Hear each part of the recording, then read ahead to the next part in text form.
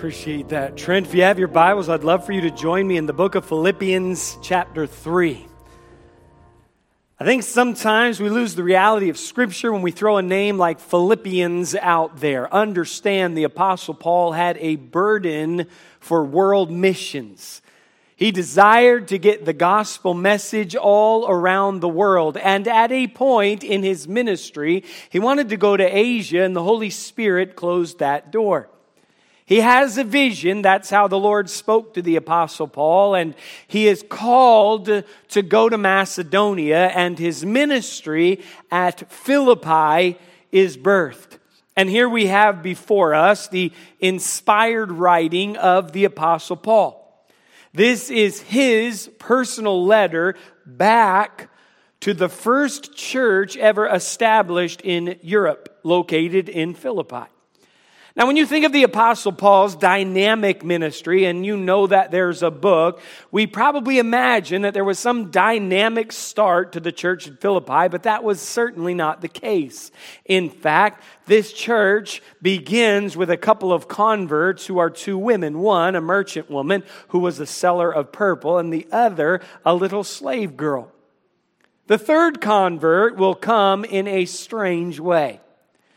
They don't really receive Paul and Silas warmly at Philippi, and in fact, Paul and Silas are beaten with rods. They are beaten bloody. Their feet are put in stocks, which was a Roman torture device, and they are placed in prison. And the Apostle Paul, in this moment in prison, is about to demonstrate what he will write 10 years later, because he and Silas are going to be singing praises at midnight in the jail cell. That is certainly counterintuitive. That's a strange response to that kind of torture. But 10 years later, the Apostle Paul will write in Philippians 4:4, "Rejoice in the Lord always, and again I say rejoice." He's living out what he is writing to them later. Now, in the night after the gospel has been shared and Jesus has been discussed and songs of praise have been offered up, there's an earthquake that shakes the prison. All the prisoners' chains fall off, and the doors of their prison cells swing open, and the jailer, whose life literally depended on keeping those prisoners in prison, is about to kill himself, assuming that all the prisoners have escaped from within the prison cell. The Apostle Paul calls out, and he stops him. And he assures him that none of the prisoners have escaped, that they are all still there. Undoubtedly, that blows the mind of the jailer. Moved already, I believe, by gospel conversation that he had heard going on, and perhaps a song or two sung before he drifted off to sleep, he rolls into the prison. And in Acts chapter 16, we hear this encounter between he and Paul, verse 30. And he brought them out and said to Paul and Silas, "Sirs, what must I do to be saved?" And they said, "Believe on the Lord Jesus Christ, and thou shalt be saved, and thy house." And they spake unto him the word of the Lord, and to all that were in his house. This is how the church at Philippi begins. We have a couple of converts, one down by the riverside, Lydia, the seller of purple. In the city, we have a slave girl who is freed from a demon, and then they are beaten, imprisoned, and the jailer is reached. This is an inauspicious start, to say the very least. Paul and Silas are kind of moved on out of Philippi. The magistrates of the city get them to leave, but not before Paul confronts them with the fact that he is, in fact, a Roman citizen, and they should not have, without trial, beat and imprisoned him. Nervously, they want him to go, and protectively, Paul leaves. It's a pretty small start for a church to receive a letter such as this one. But no doubt it grew, and it grew in the midst of persecution. And by the time we arrive here in Philippians chapter 3, we read something that Paul writes that is quite paradoxical. Here's what he says in verse 7 of chapter 3. "But what things were gain to me, those I counted loss for Christ. Yea, doubtless. And I count all things but loss for the excellency of the knowledge of Christ Jesus my Lord, for whom I have suffered the loss of all things, and do count them but dung, that I may win Christ.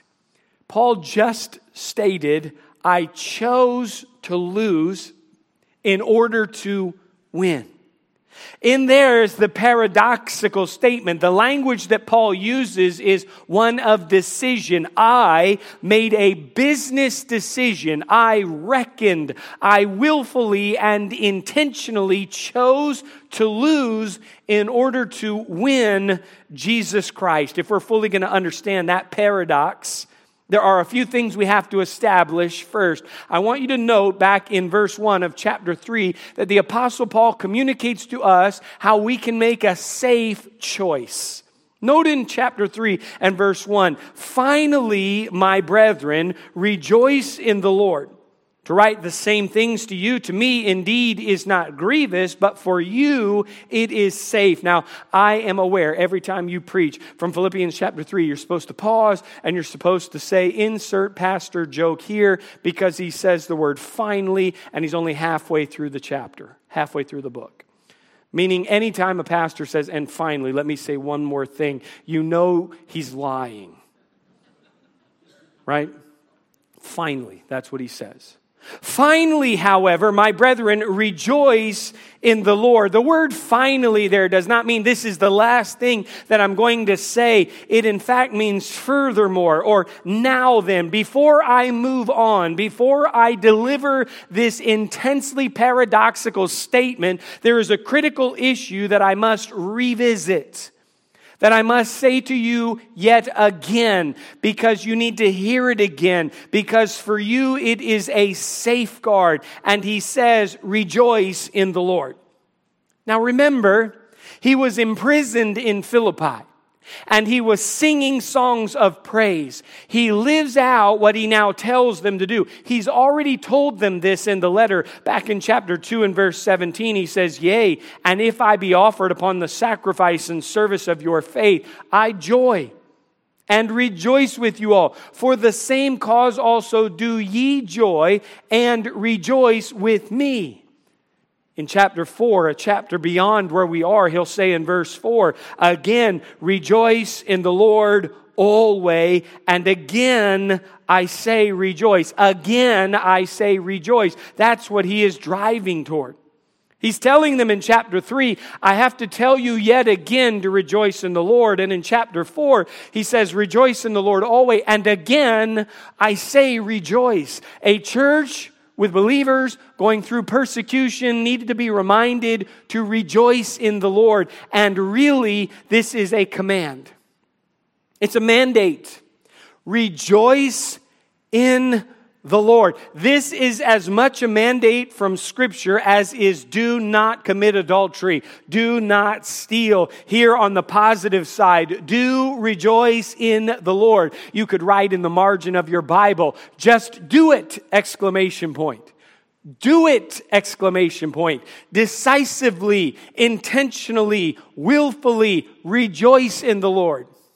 You say, man, you do realize that tomorrow is Monday morning, right? Oh yeah. You do realize that Sunday is kind of my Monday morning. I'm kind of working today. I'm going to kick it off before you even get started. You say, you mean on Monday morning, rejoice in the Lord? Yep. All the time. You mean about halfway through this message when my belly rumbles and I'm ready for you to be done, rejoice in the Lord? Yep. Rejoice in the Lord. Willfully, intentionally, just do it. One wrote this.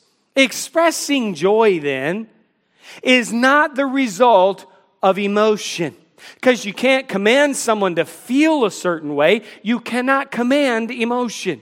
Joy then isn't a temperamental characteristic because you can't rewire somebody just by commanding it. Joy then isn't related to circumstances or health or bank accounts because you can't control circumstances or health or bank accounts. To rejoice in the Lord means to look to Him alone as your depository of joy. To rejoice in the Lord means that you find in the Lord your source of joy. He is the highest object of your joy. He is the treasure and fellowship of joy. He'll go on to write, in effect, to write these things is not a trouble to me, Paul says, but rather it's a safeguard to you. This is safe for you to rejoice in the Lord. It's the ultimate safe space to rejoice in the Lord. It's the ultimate escape from anxiety and trouble. Rejoice in the Lord. One commentator said this: a joyful Christian actually has a defense system built around his mind and his heart. Do you comprehend that? You have an internal defense system against temptation and the doldrums. It is to intentionally and willfully rejoice in the Lord and find in Him your everything. Another commented that the believer simply can't be complaining and at the same time rejoicing in the Lord. It's simply impossible to do both at the same time. Now, I know what you're thinking, Pastor, you complain a lot. Does that mean you aren't always rejoicing in the Lord? Absolutely. In fact, I wrote in my sermon notes, I need this! Exclamation point. You can't be complaining and rejoicing in the Lord at the same time, which means there will come a moment where willfully and intentionally we will have to mute our complaining mouth and spirit and choose to rejoice in the Lord and find our all in His sovereign plan. You can't do otherwise. It's a safe thing for you to do. It's the right thing for you to do. Matthew Henry, Puritan expositor, way back in the 1600s. So we know it has to be good, right? Came from the 1600s. Stuff was great back then. Or so I hear. He wrote this: the joy of the Lord is a divine armor against the assaults of our spiritual enemies, and puts our mouths out of taste for those pleasures with which the tempter baits his hooks. The taste of joy in our mouths makes the tempter's offerings seem bland by comparison. In fact, the word safe that he uses here comes from a word that communicates it will keep you from tripping. It will keep you from stumbling. It will keep you from falling off into sin if you choose to find joy in the Lord. Life will not offer you this. Circumstances can assure you that you will have anything but joy. This is not a temperamental thing. This is not an emotional thing. This is not a circumstantial thing. This is a spiritual thing. It's a choice that you make, and it's the safe choice. Nehemiah told us the joy of the Lord is your strength. And before he ever delivers a paradoxical statement, the Apostle Paul says, let me tell you one more time to rejoice in the Lord. Do it. Now, there were false teachers that were assaulting the believers at Philippi. Paul had reached this small, meager group, and they had reached more lost, and they're assembling together, and they're growing, and they're learning, and false teachers creep in, as they always do. And the false teachers that were creeping into the church at Philippi were legalists. They were literally coming in and telling these believers, grace is not enough. You need to add to grace works. You need to do more in order to actually be one of God's. The Apostle Paul very strongly calls them dogs. He calls them mutilators. They're not there to do anything but to mutilate the flesh when they impose upon you the rite of circumcision, when you don't need that. It's about the circumcision of the heart. And Paul's going to round a corner, and he's going to have a contest of sorts with these false teachers. He's going to one-up these false teachers who have crept in, and the Apostle Paul is going to communicate his spiritual resume. He's going to talk about his spiritual accomplishments in the flesh. He's going to talk down about the false teachers who have invaded the church by, in a way, talking himself up. That's what he's doing in verse 4. Listen in. Though I might also have confidence in the flesh, if any other man thinketh that he hath whereof he might trust in the flesh, I more. He's saying here, I have a superior confidence. Verse 5. Circumcised the 8th day of the stock of Israel, of the tribe of Benjamin, an Hebrew of the Hebrews, As touching the law, a Pharisee. Concerning zeal, persecuting the church. Touching the righteousness which is in the law, blameless. Now those verses might have some strange clauses within them, but everyone that was reading it immediately grasped what the Apostle Paul was doing, and every false teacher that was a part of that reading heard it and knew they did not measure up. Paul was a spectacular specimen as far as Phariseeism was concerned. I read a very descriptive biography of the Apostle Paul. It was intriguing to me. Paul's parents were Pharisees. In fact, in his home, friendships with Gentile children would have been discouraged. From infancy, he would have been taught to speak Greek. He had a working knowledge of the Latin language. In his home, they would have spoke Aramaic. As a student, he would have learned Hebrew. To say he was multilingual is kind of light. By his 13th birthday, he would have mastered all of Jewish history, memorizing vast portions of the Torah. He would have grasped the Psalms. He would have understood all the books of prophecy. Thus, he's ready for higher education. So his family sends him from Tarshish down to Jerusalem, where he will learn at the feet of Gamaliel, the son of Hillel. He's a high-level teacher. He's teaching him rabbinical studies. The Apostle Paul would have learned to debate, to expound. He actually would have been part lawyer, because he would have had to head into the hall of polished stones and stand before the Sanhedrin. And as he brought Christians in to be punished or executed, he would have argued from the law against them. Paul was a bright star. The fact is, he outstripped his contemporaries. He undoubtedly had a powerful mind. I believe he was headed for a seat on the Sanhedrin to make him one of the rulers of the Jews. He's doing this. He's communicating this. He's articulating this. If anyone could ever have a superior confidence in what they have done in their flesh, it's the Apostle Paul. Then he enters into some of these clauses which stand out as strange. He says, I was circumcised the 8th day. What he's telling us in that moment is this: I was born into a home that honored Old Testament Scripture. According to Leviticus 12, that was to be a ceremonial rite, and Paul did it. He said, I was of the stock of Israel. Effectively, and this mattered culturally in his time, he's saying, I am a racially pure blood Israelite. He says, I'm of the tribe of Benjamin. Benjamin, the only son born in the Promised Land.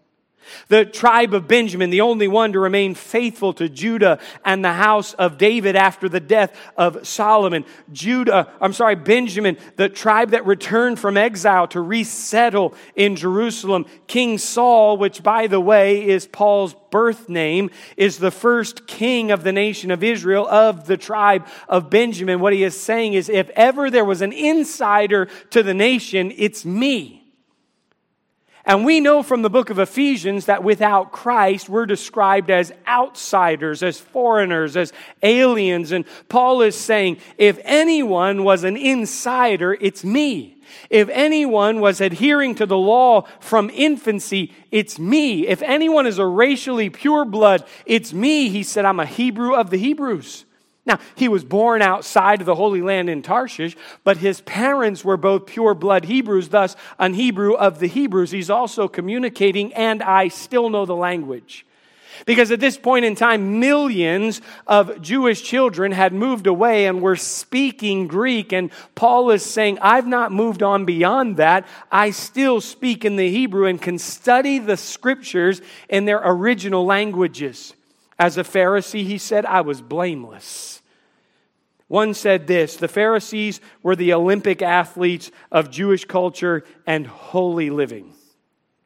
How many of you would like to be considered an Olympic athlete of holy living? The Pharisees sound like a miserable bunch to be around, don't they? Hey, I'm kind of an athlete. Are you? Yeah, superior athlete in holiness. Oh, please never invite us to dinner. We're anything but athletic in holiness. I mean, after all, the Pharisees were so concerned with how they looked. They wore the longest robes they possibly could and their phylacteries, for whatever that word is. When they were fasting, they'd go down to the marketplace and they would put ash on their face so that they looked pale and they looked sickly, so that people would say, "Oh my, are you fasting?" To which they would say, "Yes, how could you tell?" They would pray in public places. They were fastidious about the law. They were exact about all the rules, or so they'd have you to think. And I believe that the Apostle Paul, get this, was one of the good ones. I know we give Pharisees a really bad name within Scripture, but a lot of these were sincere individuals who were trying to make God happy. They were trying to please God by living in this way. The Apostle Paul says, when it comes to the law, I never took a day off. I chased down conscientiously every ceremony and every rule down to the slightest inclination. I pursued it. He is literally saying, I out-Pharisaied all the other Pharisees. If this was an athletic contest in holy living, he was a superstar. Then he says, as a persecutor, I was zealous. Paul hated Christians. He would travel hundreds of miles in order to find them and bring them in chains back to Jerusalem. He would openly confess this as shameful later on in his life. In fact, he writes to the church at Corinth in 1 Corinthians 15:9, I am the least of the apostles, that I'm not meet to be called an apostle because I persecuted the church of God. He'll tell the believers in Galatia, in Galatians 1:13 and 14, for ye have heard of my conversation in time past in the Jews' religion, how that beyond measure I persecuted the church of God and wasted it, and profited in the Jews' religion above many my equals in mine own nation, being more exceedingly zealous of the traditions of my fathers. He was sold out to the traditions. He meant it. It was his everything. From his infancy, his nose was in the books. He was put in the special schools. It was every fiber of his being to chase down the law and to go after Christians who rejected it. The Apostle Paul was a specimen of spirituality. You could not possibly question his fleshly pedigree. Spurgeon said this, if anybody might, Paul might. If birth, education, external religion could have saved anybody in the world, it would have saved Saul of Tarshish. If anybody that was ever born, and there's never been anybody born, who could by adherence to the law have attained salvation, the Apostle Paul is saying that would have been me. You can't work any harder for it. You couldn't be any more separated. You couldn't pursue it with any more exactness than I did. That's what the Apostle Paul is telling us. And then he delivers the paradoxical statement. It begins with the word but in verse 7. If anybody could have made it, it would have been me. But, verse 7. What things were gain to me, those I counted loss for Christ. Yea, doubtless, and I count all things but loss for the excellency of the knowledge of Christ Jesus my Lord, for whom I have suffered the loss of all things, and do count them but dung, that I may win Christ. If anyone could have had a superior confidence in themselves, it was me. But I chose to count those things but loss for the supreme knowledge of Jesus Christ. Paul was intelligent. Paul was educated. We've established that. Here, his language is exact and it's vivid. The entire chapter has been decisive. It's been intentional. It's been willful. Rejoice in the Lord. Just do it. And now the apostle actually switches into accounting language. It's vivid and it's intentional and it depicts decision making. He uses words like loss and gain and count. All of those are business terms. One said this, in this intensely autobiographical section, Paul examines his own life. He becomes an auditor who opens the books to see what wealth he has, and he discovers that he is bankrupt. Another said, becoming his own auditor, he could only certify the whole as dead loss and himself as a miserable and hopeless bankrupt. The term gain is something that you would put in the profit column. Thusly, the term loss would be something that would go in the loss column. The Apostle Paul is being very clear. Everything that I have ever done in my flesh, everything that the world would look at and consider gain, I have audited my own life, and I recognize all of that which I have told you of is actually in the loss column. And the only thing in the profit column is Jesus. That's my only credit. My only credit then is Jesus. Paul goes further and he even uses crass language when he says, I count it but dung so that I may win Christ. Dung is a crass word. He's literally saying all of that other stuff belongs in the sewer. What the Apostle Paul is saying very vividly and very plainly is this. If anybody could have ever pleased God and what they were doing in the flesh, it would have been me. That's not arrogance, man. That's fact. This was not hyperbolic speech. This is inspired scripture. Paul was everything a Pharisee should be. He was educated to the nth degree. And at the end of it all, he says, the only thing that matters is Jesus. Only thing in the prophet column for me, Saul of Tarshish, now Paul the apostle, is Jesus. Can I tell you, in a setting such as this one where we have people who are educated people, people who have reached some social standing, people who have survived some winter and some summer seasons in life, people who have attained some material possessions and some pedigree and done some things in their life, let me tell you this, if you don't have Jesus, you have nothing.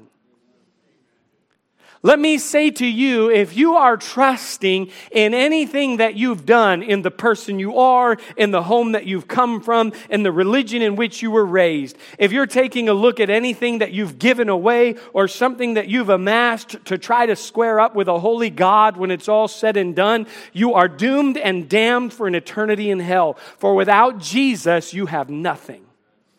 If at the end of your days on this planet Earth, if you spent all of your days pursuing excellence and chasing down and doing things for yourself, if you get to the end of it all and there's everything you have amassed, all of it shifts to the lost column and only what you've done for Jesus matters. This is reorientating Scripture. When he says, I count all things, he means all things. He means all financial gain, I wipe it out, only Jesus matters.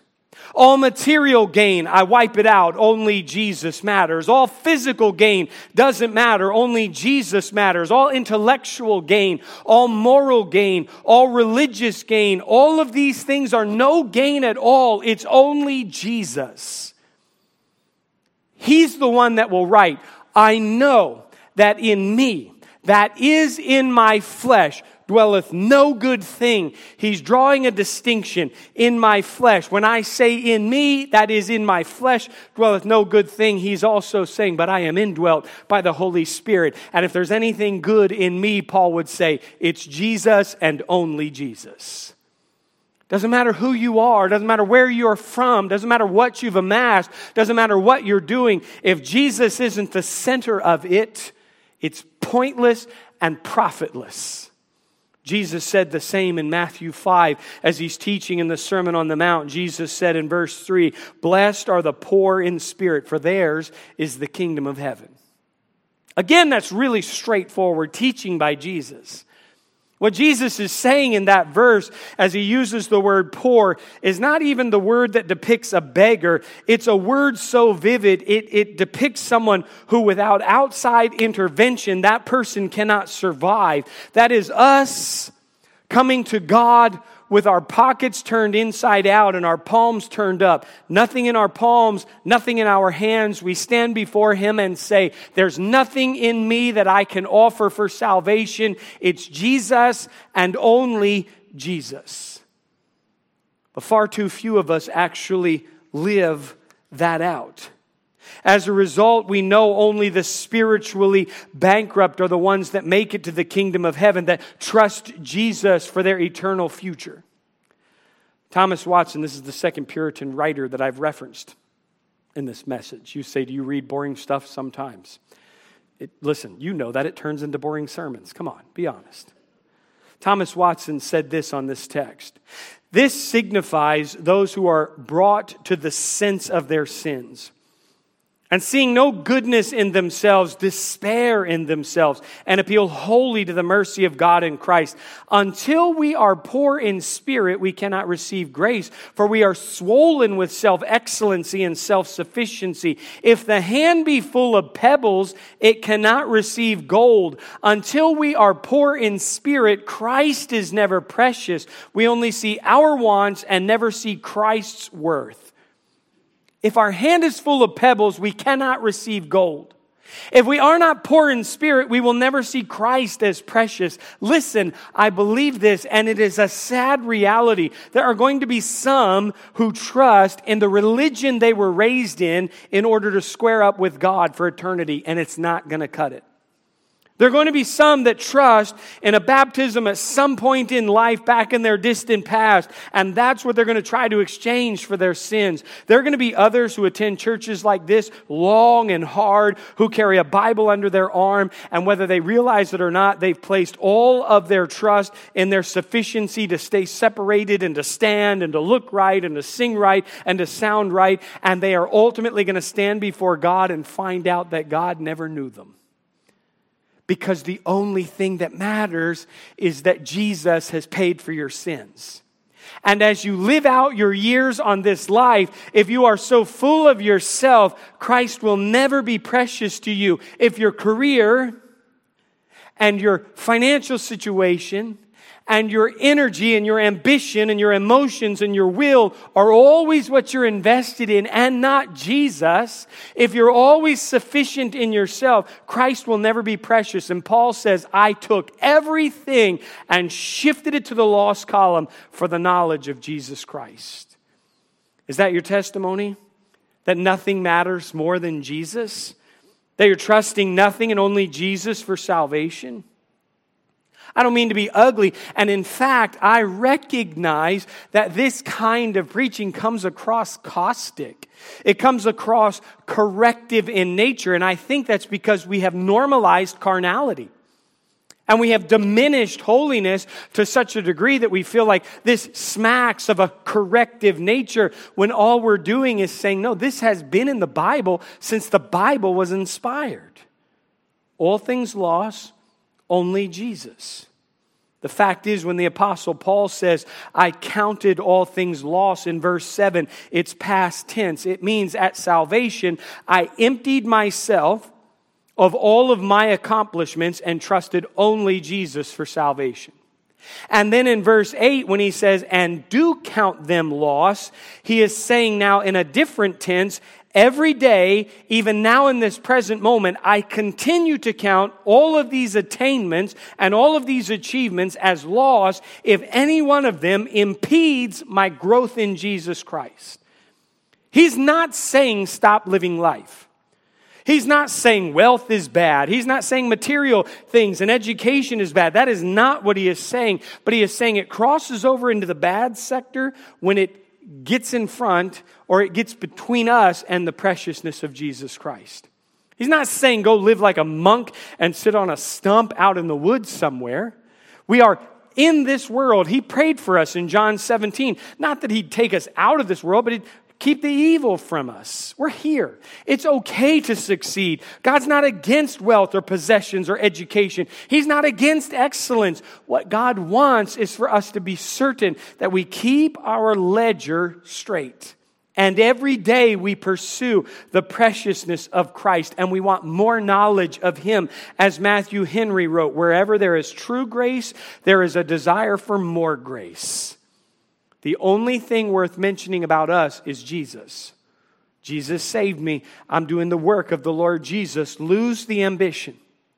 Lose the hurt. Lose the selfishness. Lose the vengeance, the effort, the works. Lose the men-pleasing way of life and win Christ.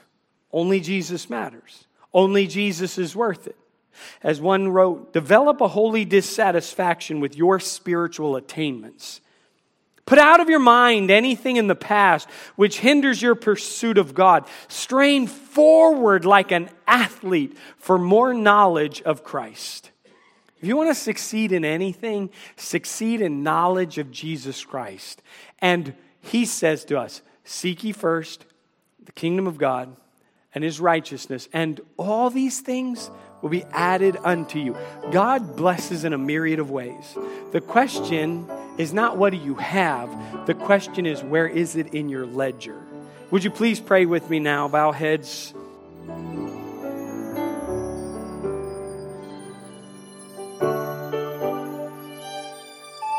Thanks for listening this week to the Graceway Baptist Church podcast. For more information about our church and our ministries, head on over to our website at gracewaycharlotte.org. We are a church located in South Charlotte. We are growing and our ministries are doing big things for Christ.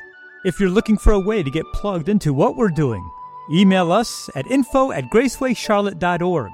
Also, stay in the loop with everything happening by following us on Facebook and Instagram. Our handle is Graceway Charlotte. Thanks again for listening to the Graceway Charlotte podcast. We'll see you next week.